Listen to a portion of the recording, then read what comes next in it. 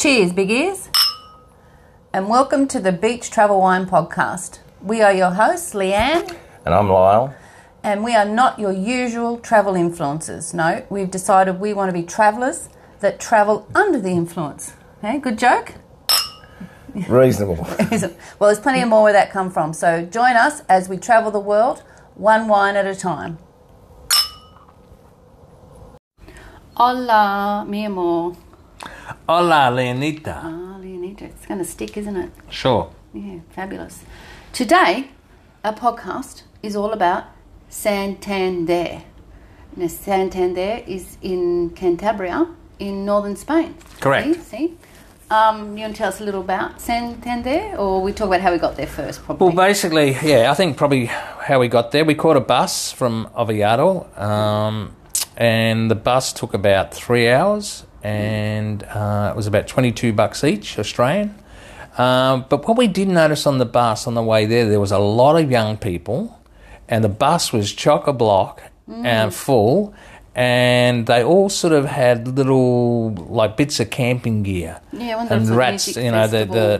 the backpacks and because I had a bit of trouble getting tickets on that day, and this was a few months previous to, and I couldn't get them, and I sort of had to wait till we got to Spain. And now I know why, because the bus was pretty full, right? Yeah. And anyway, we arrived there at the bus station.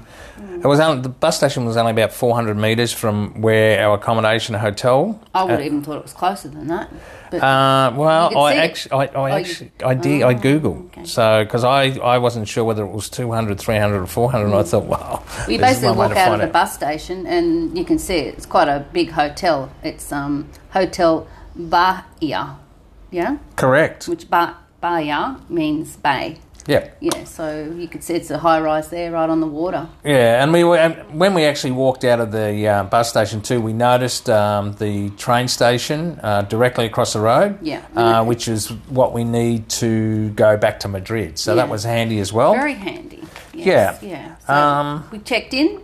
Yeah, the check-in was seamless. And once again, I had a bit of trouble finding accommodation, and we'll explain why that is a little bit later. Hey, but it was a nice hotel, lovely facilities, and we're on the 7th floor, weren't we? Yeah, we're on the 7th floor, which and nice views out over the Bay of Santander. Oh, look, it was beautiful, and I think Leanne's give us a bit of a spoil on this particular one. It was, as Leanne said, fantastic views over the bay, and we looked over the parklands.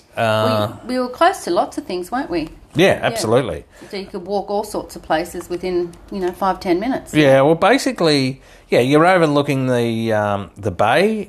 You're opposite the ferry terminal. We were 3 minutes walk to the pier where you could do cruises of the bay. And also obviously the proximity of the rail and bus station. 5 minutes walk to the cathedral, the Basilica of the Assumption of the Virgin Mary of Santander.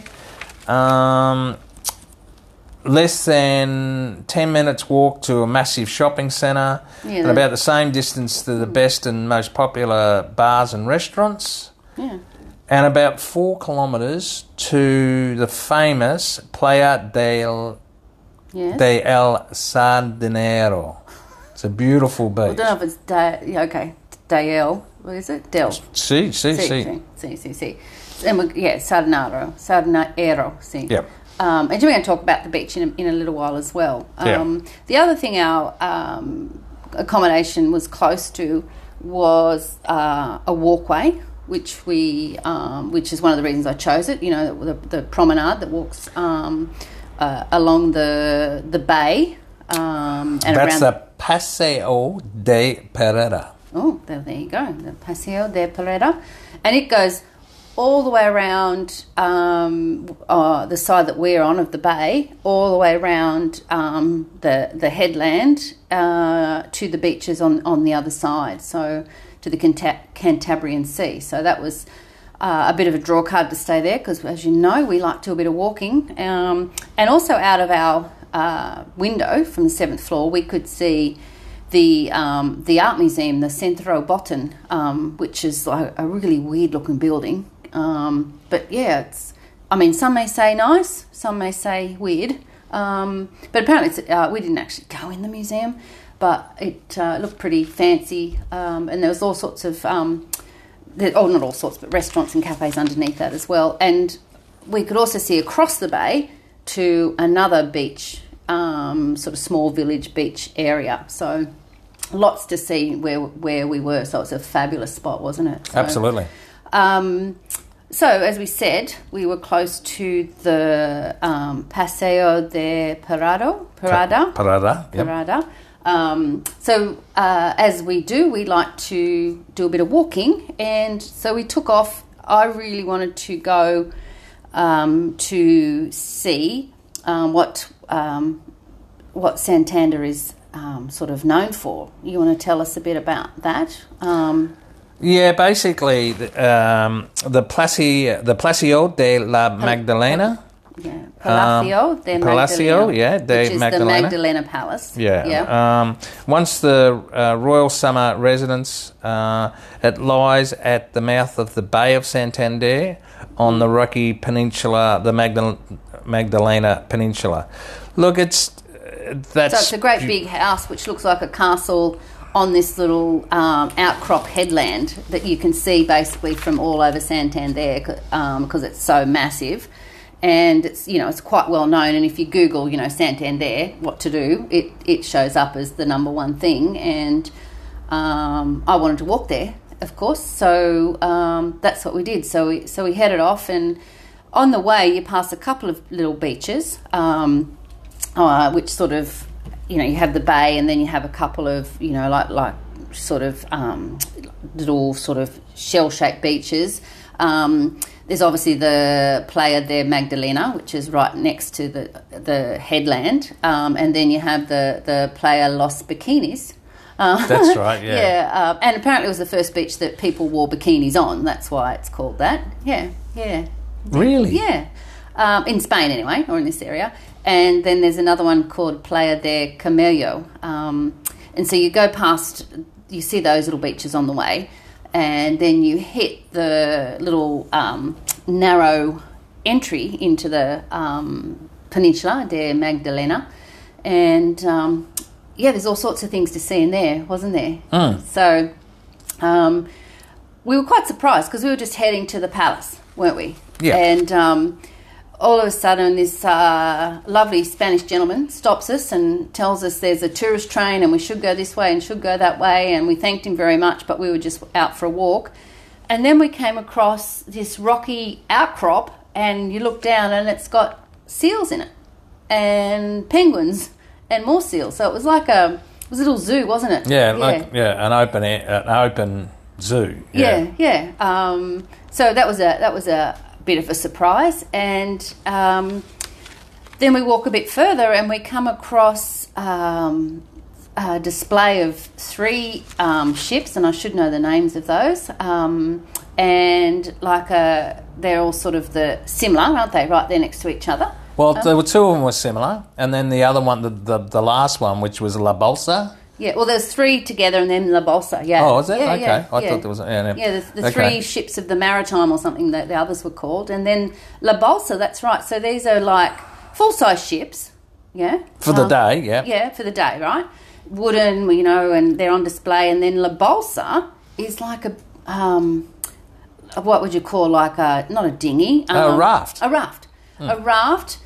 And it had like a little house on top of it, but this was an actual sea craft. Yes, it actually tell us what that did. Well, the surprising thing was about that, Vital Ramirez, which is a bit of a local legend. He was an explorer. Born in Santander, born in Santander. He sailed the La Bolsa from Ecuador to Mooloolaba in 1970. Now, Mooloolaba is in the Sunshine Coast, Queensland, where, like about 10 k's from where we live, and we're in Santander, on the north of Spain, right on the Cantabrian Sea, looking at this, boat, for want of a better word, that had actually sailed from Ecuador to Sunshine Coast where we lived. Like, we just couldn't believe it, could we? Yeah, it took them 161 days and covered 13,780 kilometres. And this was in 1970-something, so it wasn't like it's not back in the old days. Yeah, 1970, yeah. For some people, it's the old days. Yeah, so... I didn't know anything about that until until we saw that. The guy, Ramirez, he was like I guess an explorer, but also a bit of a greenie, wasn't he? He liked to sort of promote living, like being able to live on the boat for and be sustainable, and he was promoting sea life and that sort of stuff. So he was a local legend. So that was fascinating, wasn't it? Yeah, well, the same guy in 1977, he recreated the Columbus epic trip across the Atlantic in 1982. So, yeah, he was he's very much a legend. Yeah. And then you had the park area, which was beautiful as well, around the palace. Yeah, and that's right. And what about the palace itself? That was you sort of come around one side of it, and it's right on the edge of the Peninsula de Magdalena. And there's the palace, and that was built in the 1930s or early 19th century, wasn't it? No. The palace was built. Now you're throwing me off. Sorry. The palace was built... Well, it was built as a summer house for the king and queen, wasn't it? And I think they used it from 1913 to 1939 or something 1930, like that. It was sort of a summer house. Now it's more of it's a museum, right? Yeah, and it was basically financed by the populace of Santander. Yeah. Do you mean the people? The people, yeah. Okay, yeah. Well, and now that's why people go there, and it's it's massive, and you come around the front of it, and it's there's beautiful manicured gardens, and there's like a huge big statue out the front, and you can stand there on this big rocky outcrop and look out over the ocean as well. So, I think we walked, I don't know how many Ks we did that day. It was a lot though, wasn't it? I think it was about 11 all up, but it was worth it. Yeah. It was, and honestly, we had the most perfect weather. We did have the most perfect weather, but just all that was fascinating day, because we came across those boats, we came across the raft, we came across the seals, the penguins, and then the palace itself and the actual gardens around the palace. And then before we sort of headed back, we came across this massive big stage. Yep. So they had this big rock festival going on as well, and that's part of the celebrations we're going to tell you about it a bit later. But that night, Simple Minds were playing there. Correct. Yeah. They were headlining. Yeah.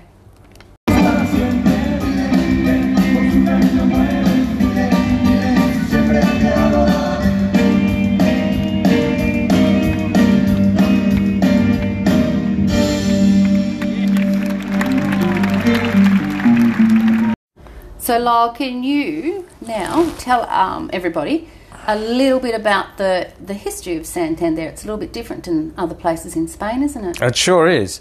Look, it was first mentioned in 1068. Alphonse the 13th of Castile granted the city fuero in 1187, which basically is just a charter. And Alfonso? Alfonso, he gets... Well, I think it's the 13th, so... there was a few of them. Yeah, there was definitely a few of them. Do they go in order, or they just come up with a number? Oh, I don't know. I tried to look at that, but I couldn't. It officially became a city in 1755.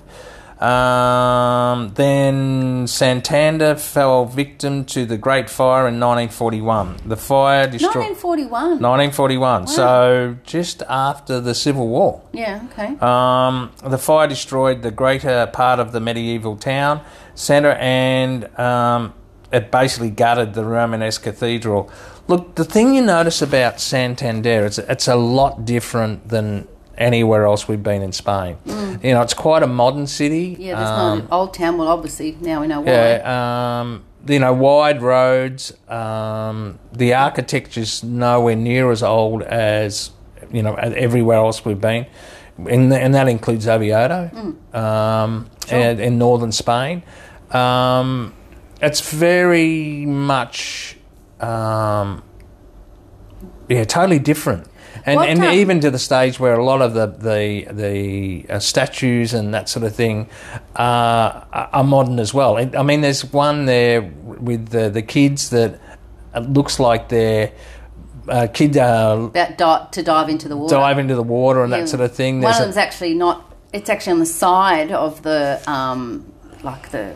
cement. You know, it's attached, so this little fella looks like he's just about to spring into the water. Yeah. That's called the Los Roqueros. Sí. And there's another one which is called the Nudistas, and it's about eight adults, young adults, and they're nude. Yeah, and they're just standing around. It's totally different.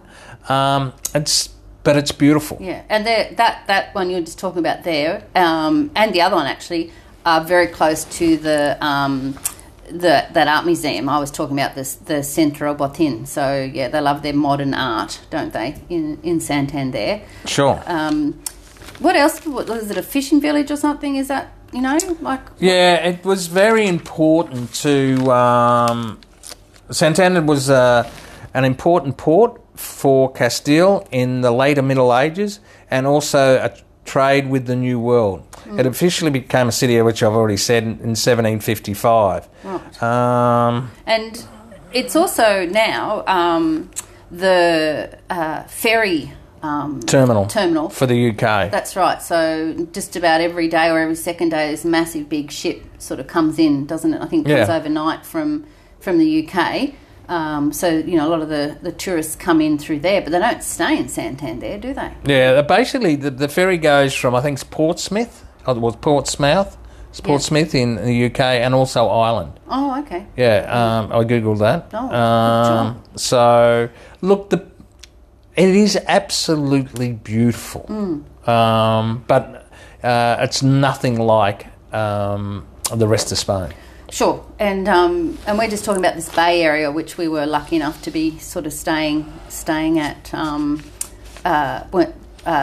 where we were in our accommodation. As we're talking about the bay, and across to the other side, you could see the mountains in the background, and that would be a bit of the Picos de Europa, I imagine, that you could see in the background there. So, yeah, probably. Such a beautiful view. And anything else on the history? No, not really. That's it.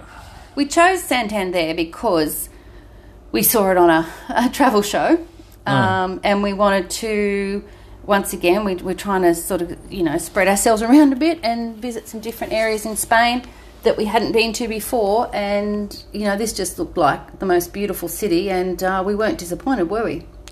No, it was glorious. Yeah. I mean, the view we had from our room was just magnificent, and it was actually very, very busy, and on the bay there's lots of leisure craft. They've got a sailing school college too, a huge big sort of building on the water, and every day there were little sailing boats going out, and lots of younger sort of teenagers and kids going out on little sailboats all across the bay there. So that was pretty nice as well. Yeah, look, it was really busy, jet skis, sailing boats, commercial cruise boats. Stand-up paddleboards, up that one end of the beach. Yeah, it was just glorious. Yeah, it was great. Well, how about we talk about the day that we went to the beach, because the first day, as we talked about, we walked around one side of the bay up to the Palacio de Magdalena and the Magdalena Peninsula. But from there, if you looked the other way, you could actually see the beach area, or more the sort of biggest beach area in Santander. So, if you imagine Santander is like shaped like a headland, and on one side is the bay, and then you go around the Peninsula de Magdalena, and on the other side is the beach, right? Which is the Cantabrian Sea. The Cantabrian Sea, correct. And this beach area is the most popular beach area. And what is it? The Playa del Sardinero? What is that? Sardinero. Lo siento, mi amor. Sí. And it's actually two beaches. There's the Primera, the first, and the Segunda, which is the second. And they're divided by the Jardines de Piquio, the gardens. Oh, okay. Yeah. You know, and we walked out. It's like a little Balcón de Europa, remember, from Nerja? Sure.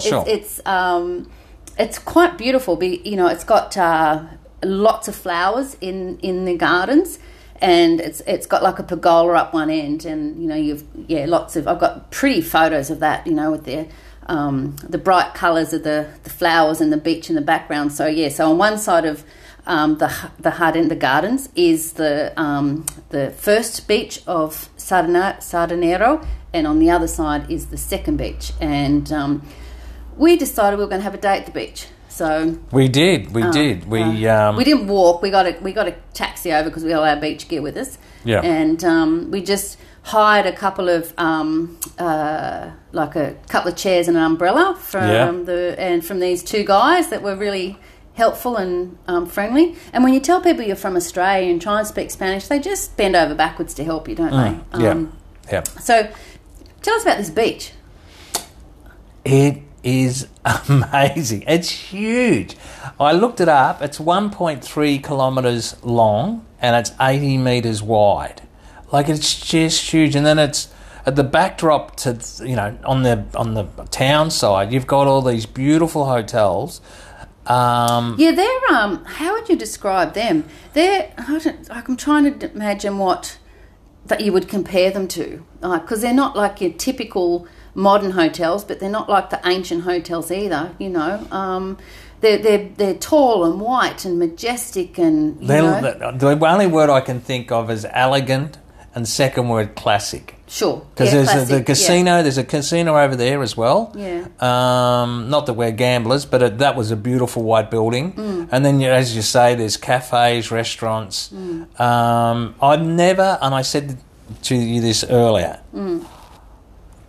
coming for Australia, you've got Bondi, you've got all these magnificent beaches, Noosa, Cottesloe in Western Australia, but nothing compares to the elegance of this beach. Okay, yeah, I would agree. And I haven't been to Bondi when it's full on, but I have seen it on TV. But and it's quite a small beach in comparison to this one. But I have never seen so many people on a beach in my life. I reckon there had to be 10,000 people on the beach. I don't know. But when you say it, you think, oh my God, that'd be awful. But because it's so wide, like 80 metres or wide, there's so much room, and most of those people were actually doing like a little walk, weren't they, when you decided to join them, didn't you? Yeah. Again, we jagged again, perfect weather. Leanne had put the challenge in for me to go in the water. Lowell doesn't like cold water. I know we've mentioned that before, but I'm just saying that. Yeah, well, I don't go in the water unless it's above 21. But and Leanne was calling me. What were you calling me? Sook. No, that's not what you were calling me. Anyway. Starts with soft. Let's move on. Anyway, so I thought, well, I can't... It's a family show, Lowell. I can't... work it out. I can't not go in because it's a family show. Leanne will tell everybody. So anyway, I went for a walk, and then I sort of dipped my toe in the water, and I thought, oh, that's not too bad. And seriously, I would have thought it was about 23 or 24 degrees. The water in the Cantabrian Sea, at the north of Spain, where it's supposed to be colder, was warmer than the water off Nerja in the Costa del Sol, in the Mediterranean. Yeah. It was definitely warmer. Yeah. Like there was very little chill factor, so it was just glorious. We had a lovely day there, and then we decided we're going to have a nice lunch, and there's a restaurant right there, you know, happened to be right behind our little area where we're staying. El Cerbel. Okay, and we had the menu del dia. Yeah. And why did we go there? Because the guys that were doing the lounge, the sun lounges, they recommended we go there, and they said, oh, it's a Michelin star. It's Michelin star. And it was, wasn't it? And it was absolutely glorious. And of course we got a table right on the window overlooking the beach. And I think, Leanne, if anybody had been in front of us, because we were first there, we were lined up, I think if anybody had to try to get the window seat, I think Leanne would have pushed him out the way, because it was just so beautiful. The food, my God. Yeah, what you had something, monkfish and I had a stuffed pepper, red pepper with monkfish and scallop. beautiful. What we had for dessert, we're not sure because there was a bit of a mix-up there. And we had the famous by now Spanish cheesecake for dessert. So for €25, which is, a little bit dearer than most. It's a Michelin star restaurant. But it was beautiful. Right on the beach. We had a fabulous bottle of wine. Santander, it's not so bad. So we had a lovely day. And then the chef came out and... he came out and said, how was your meal? And yeah. I know this is awful, but all I could see was like a Band-Aid on his nose. So by this stage we've had a bottle of wine, and then we had another couple of glasses as well because we thought, if you're going to go down, we'll go down in flames. So we went back out to the sun chairs, and Lan said, "Did you notice that Band-Aid on his nose?" And I said, "What Band-Aid?" Anyway, I did notice it because it was... Anyway, we just went into a stew. Molly. Yeah, and then we decided, it's probably time to go home while we still could. But the problem was we were trying to find a taxi and there wasn't one to be found. So we had to walk home. Yeah. But we found a shortcut. We found a tunnel which took a fair bit of the... distance off, and we'd had enough wine and enough time relaxing that we didn't care. Yeah, it didn't matter. We did, and as we sort of on that side of the Santander, they've got a permanent amusement park, and they had a huge big top circus tent up. Yeah, and there's the football stadium over there as well. So that side of town, we sort of said, when we go back, would we stay on the ferry side, the bay side, or the beach side? And we still can't quite decide.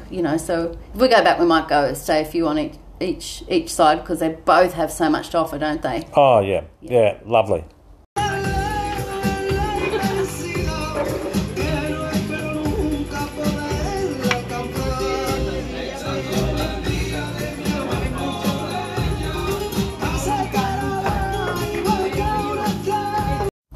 So once again, one of the things that I looked at when we were finding places to stay was day trips that we could do. I didn't book anything before we left, but one of the day trips that you can do from Santander was to a little village called Camillas. See? And we booked that. And we headed off with there were two other ladies on the tour. From Slovenia. I can remember one of the ladies was Barbara. Yes. And I think the other lady started with a K, Katie or something like that. Well, but they were really nice ladies. Yeah, and our driver for the day was Mercedes. Correct. Yes. I thought when Lan said Mercedes, I thought that was what she was going to pick us up in, but no, that wasn't it. Look, it's about 45 minutes drive. 50 kilometres from Santander to Camillas. I'm not sure whether you remember, but we did actually see a documentary on Camillas on TV. We did, but I didn't realise that's what it was called. It was. Oh, okay. Yeah.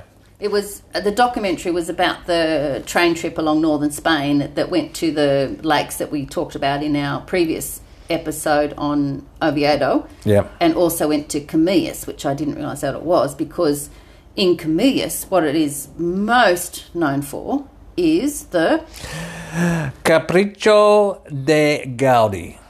And that is? Basically, the famous Antonio Gaudi. It was a house that he designed and built before he became famous. Yeah, before he became famous and did the Sagrada Familia and his other sort of architectural buildings in Barcelona. He designed and built. He was sort of an up and coming, sort of architect, and he designed and built it for his friend, the Marquis de what was his name? Ah, okay. He was the first Marquis. Oh, no. Actually, that's not correct. You don't know. I do know. I know. Anyway, you become a Marquis when you're a rich person, and this. No, it wasn't for the Marquis. Oh. I'm sorry. I'm just looking for that. I thought it was for the Marquis. Well, you just ruined my whole story. Thanks very much. Built for the summer use of a wealthy client, Maximo Diaz de Quijano. Actually, it's Quijano.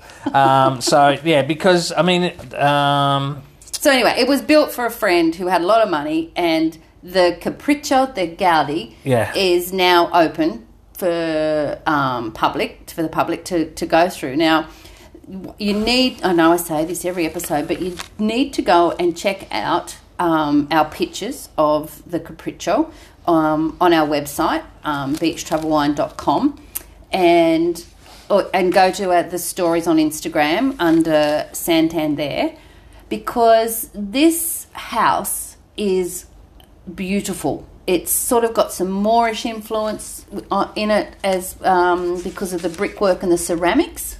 So that's and also the wrought iron and tiles. Yeah, and tiles, right. So he's sort of brought that into it. But the unique thing he's got, and I don't know how many are on this building. Someone's obviously counted them, but I didn't ever find that out. Sunflowers. Yeah. Absolutely dominate, especially the I guess the round turret that goes up, that you can go up to the attic. Yeah, it's like a minaret. There we go, minaret, turret, minaret, tomato. Minaret. You say minaret, I say turret, okay. But yeah, you walk up the circular staircase, which is quite narrow. Gaudi must have been a little fella and his mate. And you go up to the top and it was a building that you would never imagine you'd see anywhere.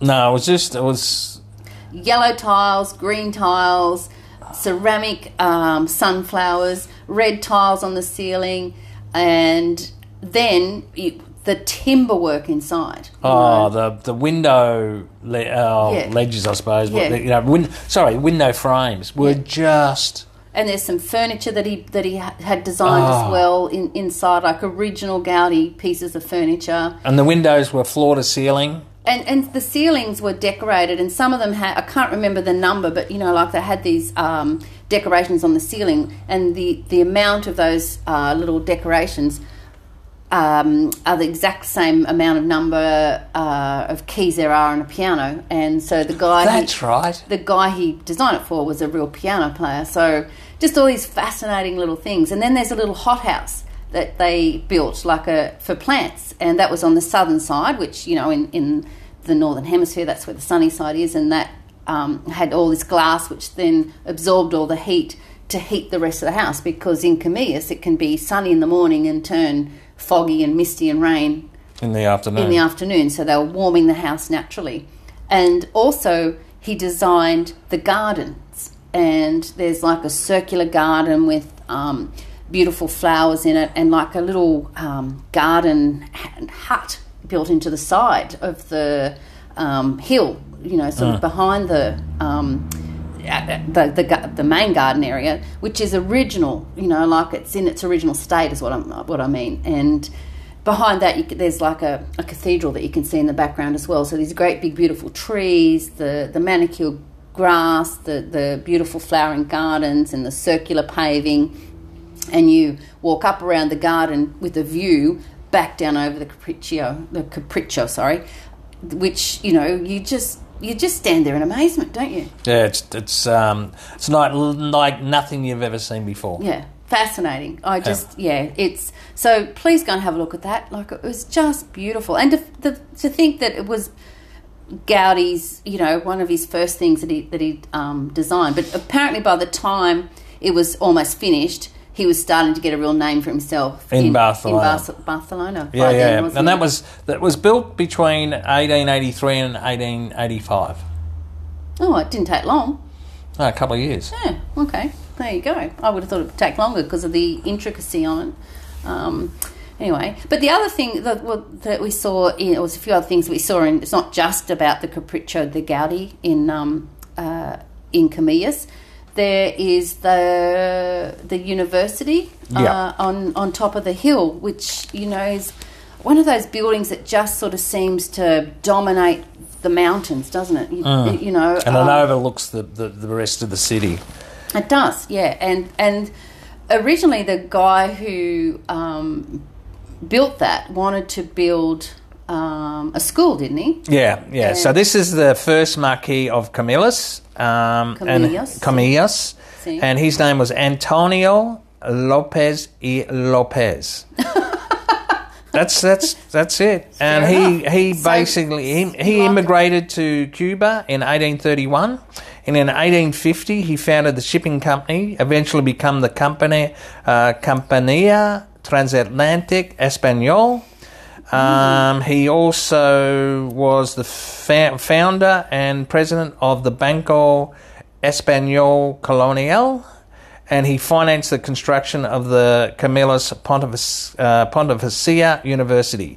So now, he was a rich guy, made his money in South America. Probably one of the richest men in Spain. And so he wanted to build a school, but he was like, oh, don't be ridiculous, there's not enough children for a school. You know, what you need to build is a seminary, which was the Jesuits, and they convinced him that to build this university for the local candidates for the priesthood. Right. And so we got to go into that, didn't we? And there's some Gaudi influence in that as well. Like there's actually like a cathedral that's part of that, and they're doing that up at the moment, but it has like ceramics all on the outside of that, which, you know, Gaudi designed. Yeah. And then there was the room that had all the people that helped build this university are painted as figures from the Bible, but they've put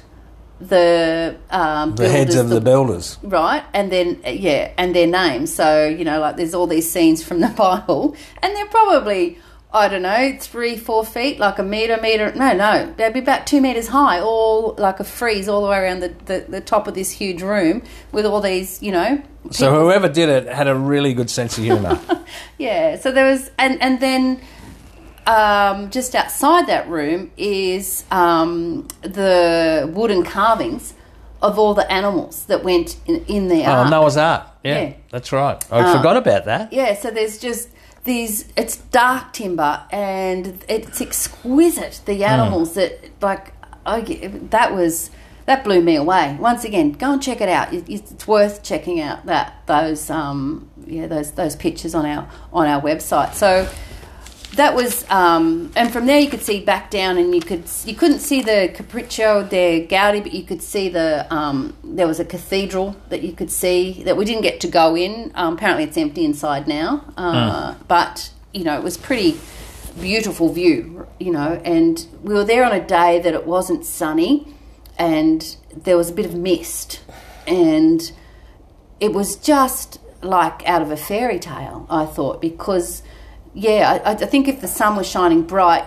it wouldn't have had the same effect as the green rolling hills with the cathedral and the university and the Gaudi buildings and the decorations, and then just over the fence, the rock fence behind the university, is the ocean. Yeah, it's weird. Like you had no idea you're in the ocean, right? Yeah. Yeah, that was amazing.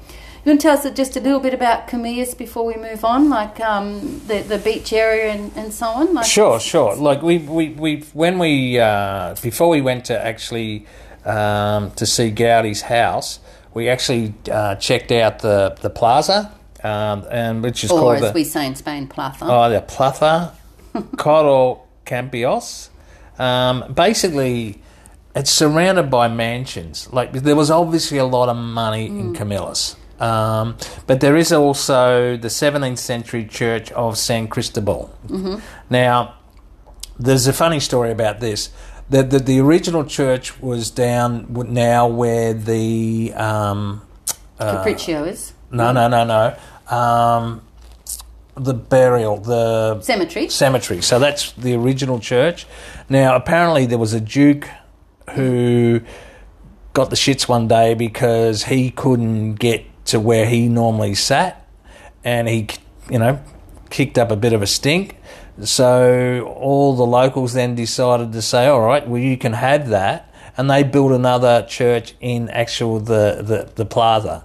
And so that's a bit of a legend. The plaza is like it's really ancient. Like it's once again, it's one of those little places that, you know, you think could be a movie set, right? Yeah, and you think it could be in Switzerland rather than, you know, like one of those sort of countries rather than in Spain. There's little narrow streets and cobblestone plazas and, you know, these famous old buildings, and it just, I never knew anything about this place. And then there's the beach. Oh, yes. The beach. Is it just the Playa de Comilla or not? Yeah, pretty much. It's the perfect stretch of golden sand set in a lovely bay with a small fishing harbour at one end. Yeah, and it's surrounded. It's got restaurants and accommodation all along that little beach. Yeah. So imagine this: you drive into the village. You've got this beautiful, university up on the green hills.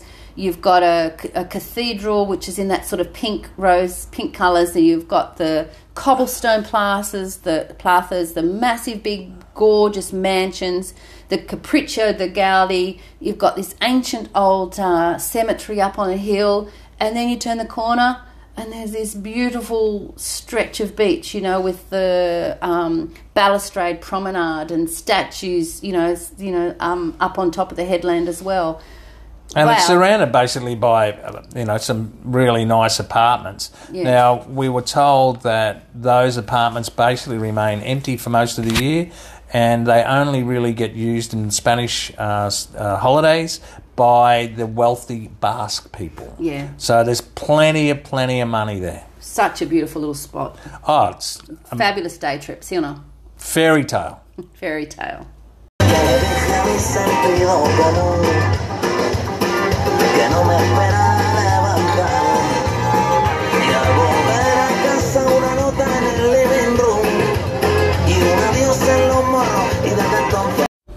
So as Santander is like surrounded by water, and we actually had to swim in the ocean, but we decided we probably should, do an activity on the water.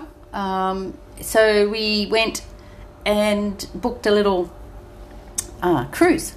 It was just like a couple of hours, out on the water, wasn't it? So yeah, and look, the pier's only about 5 minutes from our hotel.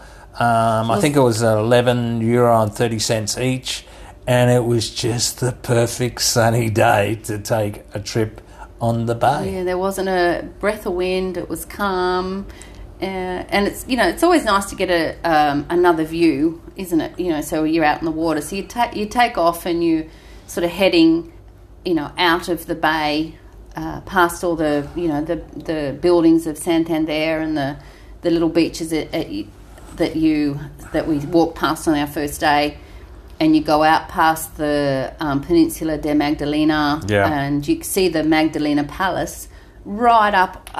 You can sort of see how how incredible it looked with the rock face of the cliff going up all the way around. Like, we'd seen it obviously from the land side, but seeing it from the water was pretty damn impressive. It was just beautiful. Yeah, and then some little islands that you pass on the way, but first you go around that headland and all the way along the beaches, the El Sardinero beaches, the first beach and the second beach, and then you can see the golf club on the headland. And then, looks magnificent. And then you go around that a little bit further, and there's that really, really small, secluded beach. The Somo or something. Matallanas. And there's a lighthouse. There is, and that's called the Faro de Capo Mayor. Once you get there, you start to head back. So that's a nice slow cruise, and you. Looking back at the beach, you can see the expanse of sand, and you can see the umbrellas up and the colours of the of those, and then you see, as you talked about before, those classic accommodation buildings and the restaurants and the casino. It's just very elegant, and the promenade and those little gardens I talked about before as well. Just beautiful seeing it from the ocean. And that's right, we sort of drifted there for a while, and then we slowly turned back, and we did a bit of a circumnavigation of this small island where they were doing scuba diving. Yeah, and it's obviously quite a popular little spot because there was some private sort of watercraft there as well, sort of in the bay area. But once again, go and check out those photos. The water was just beautiful blue, and there's people scuba diving and people lazing around on floats in the water, and there was a little lighthouse on that one, wasn't there? Yeah, there was. That was De Moro. Okay, Isla de Moro. Yeah. So, we sort of hung around there for a while and floated, and it was just so relaxing and beautiful. So one side you've got like the beach on back there with the golf course, and then we're back closer to the Peninsula de Magdalena, and we're floating around this Isla de Moro, with people scuba diving and floating around on the blue water. And then we sort of head back towards where we got on. But this time we go over the other side of the bay, where we've been sort of looking out of our window, just looking at this area for so long. It was so nice to get up close and personal with that area, Which is obviously nowhere, it's pretty underdeveloped. But that particular side of the island. I was reading how that Playa de Somo is actually quite exclusive. Oh, really? Yeah. So that might be why it's undeveloped, because it's quite expensive and quite exclusive, that beach area, they're saying. So you can actually go over on a boat and hop off and have the day there, and and then come back. And there was one little island in particular that they just sell trips to the restaurant and back, don't they? Yeah, that's right. Yeah, like El Punta, I think it was. That's called. Right. That's right. Yeah. So we're sort of coming back down there, and as we're coming back down, looking at this beach on the other side of the bay, you can actually see the trees on the mountains in the background of that. So you've got this deep bottle green, sort of almost pine foresty mountain, and then you've got like the little village, and then the beautiful, long beach of on that side of the bay. And then you're coming back, and you've got all the sailing boats and the other watercraft, because it was the perfect day for people to be out on the water. I couldn't think of anything I would rather be doing than that day. Sure, it was perfect, wasn't it? Yeah, we jagged it again. Yeah, I was like, I think we should go out in the water. I'm like, okay, we'll do it, and I'm so glad we did. It was a perfect day to do that. Anything else about that cruise? It's cheap, it's fabulous. They go every couple of hours. You can get a beer? Oh, yeah, well, of course. We had... cerveza, sorry. Yeah. I think we had a cerveza con limón. Sí. Yeah. Which is pretty... It's only about 2% alcohol, so... Like lemon squash, really. Yeah, pretty much. Yeah, but it was good. Very cold. Yes. So now, we want to tell you something else about Santander, that this will explain why it was hard to get a bus seat, and it will explain why it was hard to get accommodation, and when I found accommodation it was actually a bit pricey, and it will explain why there was 10,000 people or so on the beach. Now, Santander, for the week, the exact dates that we'd booked in had, what was it? The Semana Grande. Well done. You sound so Espanol. Semana Grande is basically party week. Party week. Right? And they do this every year in Santander, except for the last 3 years. So because of the COVID. Sure. And so we arrive on the day that this party week starts after 3 years. And the whole town, and I don't know how much of northern Spain and other parts of Spain, people were there. Apparently they do it in San Sebastian as well. Okay. Well, we were in Santander, and I think everybody who was on holidays in Spain were also in Santander. That's why there were so many people. Now, party week. What does that involve? Well, let's just explain what you can see from our hotel. Like, right next to our hotel... Yeah, you've got the pop-up tapas and pincho bars. So it's a plaza, right? Like a little plaza.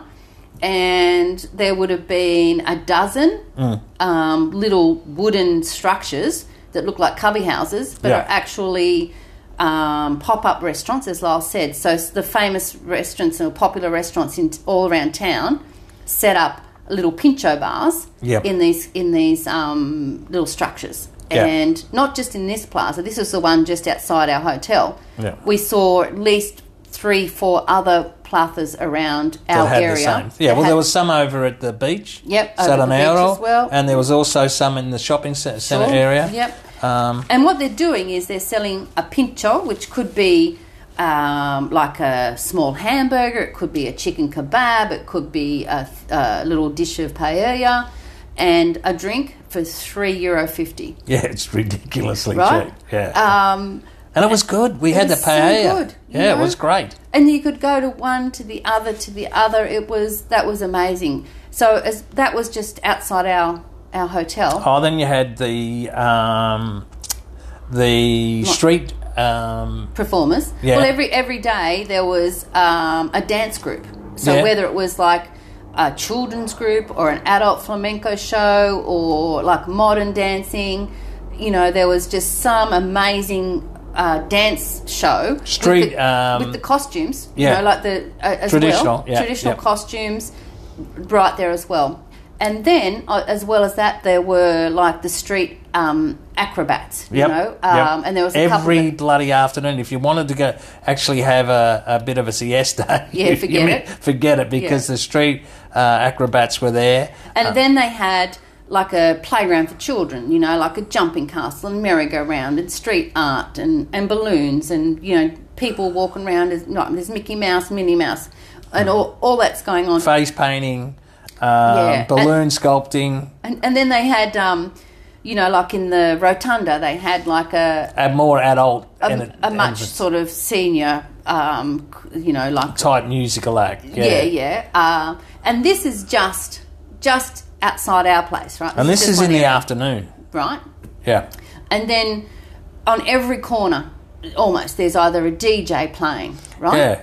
Street corner DJs. Like, it was unbelievable. And so every restaurant, tapas bar, there's people just people all over the street out partying, having a nice time. And as we mentioned earlier in the podcast, at the Peninsula de Magdalena, they actually had like an outdoor venue that every night they had like big acts there. Yeah, and that you had to pay for those acts. Yeah. We didn't actually go because it was just that little bit far, but as Leanne said, night after night after night. You had I think it might have been Ricky Martin's brother might have been there, Pete Martin. Danny Martin, I think it was. Was it Danny Martin? Danny. Okay. And Simple Minds, as I said before. Yeah, so they were the names I recognised. And then about 5 minutes walk from we were, in another plaza, they had a stage permanently set up. Yeah. And every day they had two shows there, one at 6:30 and one at 8:30. Now, they had bands like, I called them the Three Amigos, so it was just like there was flamenco, there was Spain's answer to the Wiggles, that's remember? Right, yeah. There was the Three Amigos, there was another band that I looked up and I can't remember the name of them, but they were doing covers, weren't they? Yeah, they were doing like Beatles covers, but they were I know they had their own music out, probably back in the 90s. But some of them were doing like songs that we know, but in Spanish lyrics. Like it was. So every night that just went on, night after night. And then, as we said, there was a circus down at their circus. They had bullfights every night. There was bullfights every night. Yeah, the logistics of it must have been unbelievably difficult. But in saying that, everything was quality. The locals, there was no problems. There was no one being untidy, no one getting drunk, no one. It just added to the atmosphere. We have to admit that the first night we're just like, oh my goodness, and then we're just like, actually, we just got to embrace this because, like how many people actually get to be in Semana Grande after 3 years of not having it, and COVID, and with all these Spanish families, like everywhere, families everywhere. Young people and just the atmosphere and to be part of that. Oh, and the fashion, like from teenagers to grandmothers, the fashion. Well, I was watching the little kids because as you know, I've got ocho nietos. Sí. Ahora. The little kids, like the parents dress them the same. It's so cute, the 4-year-old and the 2-year-old got the same outfits on. yeah. But it would some of the young girls and young guys, I mean, talk about good looking. Yeah. And well, beautifully dressed. Everyone going out at night were dressed up beautifully, even if they're just going to the 350 Pincho, Yeah, they look glamorous. Yeah, so that really, I'll be interested to see what Santander's like without all those Spanish people partying and having a nice time, but it just added to our week, didn't it? Oh, it was brilliant. Now, Lyle, the question to finish, as we do. Well, we really didn't talk about the food there. We went to... Oh, we didn't. We did. We talked about the pinchos. Well, the pinchos, when we did that a few nights.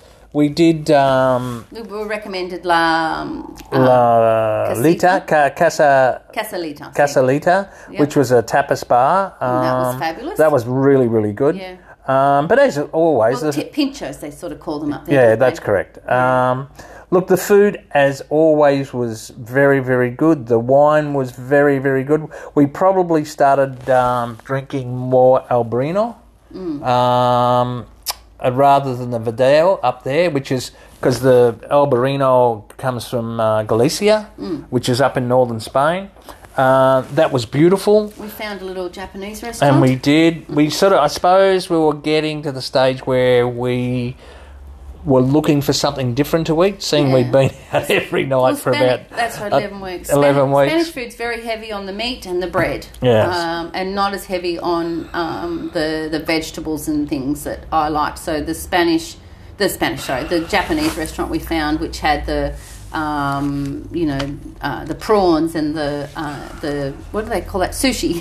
Sushi, yeah, and the noodles and stuff. That was nice, but that was just outside the main area, so it's obviously quite new, but very popular as well. Oh, look! It was the food there was as good as I've eaten. Yeah, really nice. And it was. I think it was YLIS was the name of it. But it was it was. That's the Japanese restaurant. And really, I had a look, and it worked out about $100 per day for food and booze. Yeah, and we eat which out is all pretty. the time. Which is breakfast, lunch, and dinner. Yeah, which is I don't know how we did it, and the accommodation was about $270 that was a bit, per night, but it was worth it.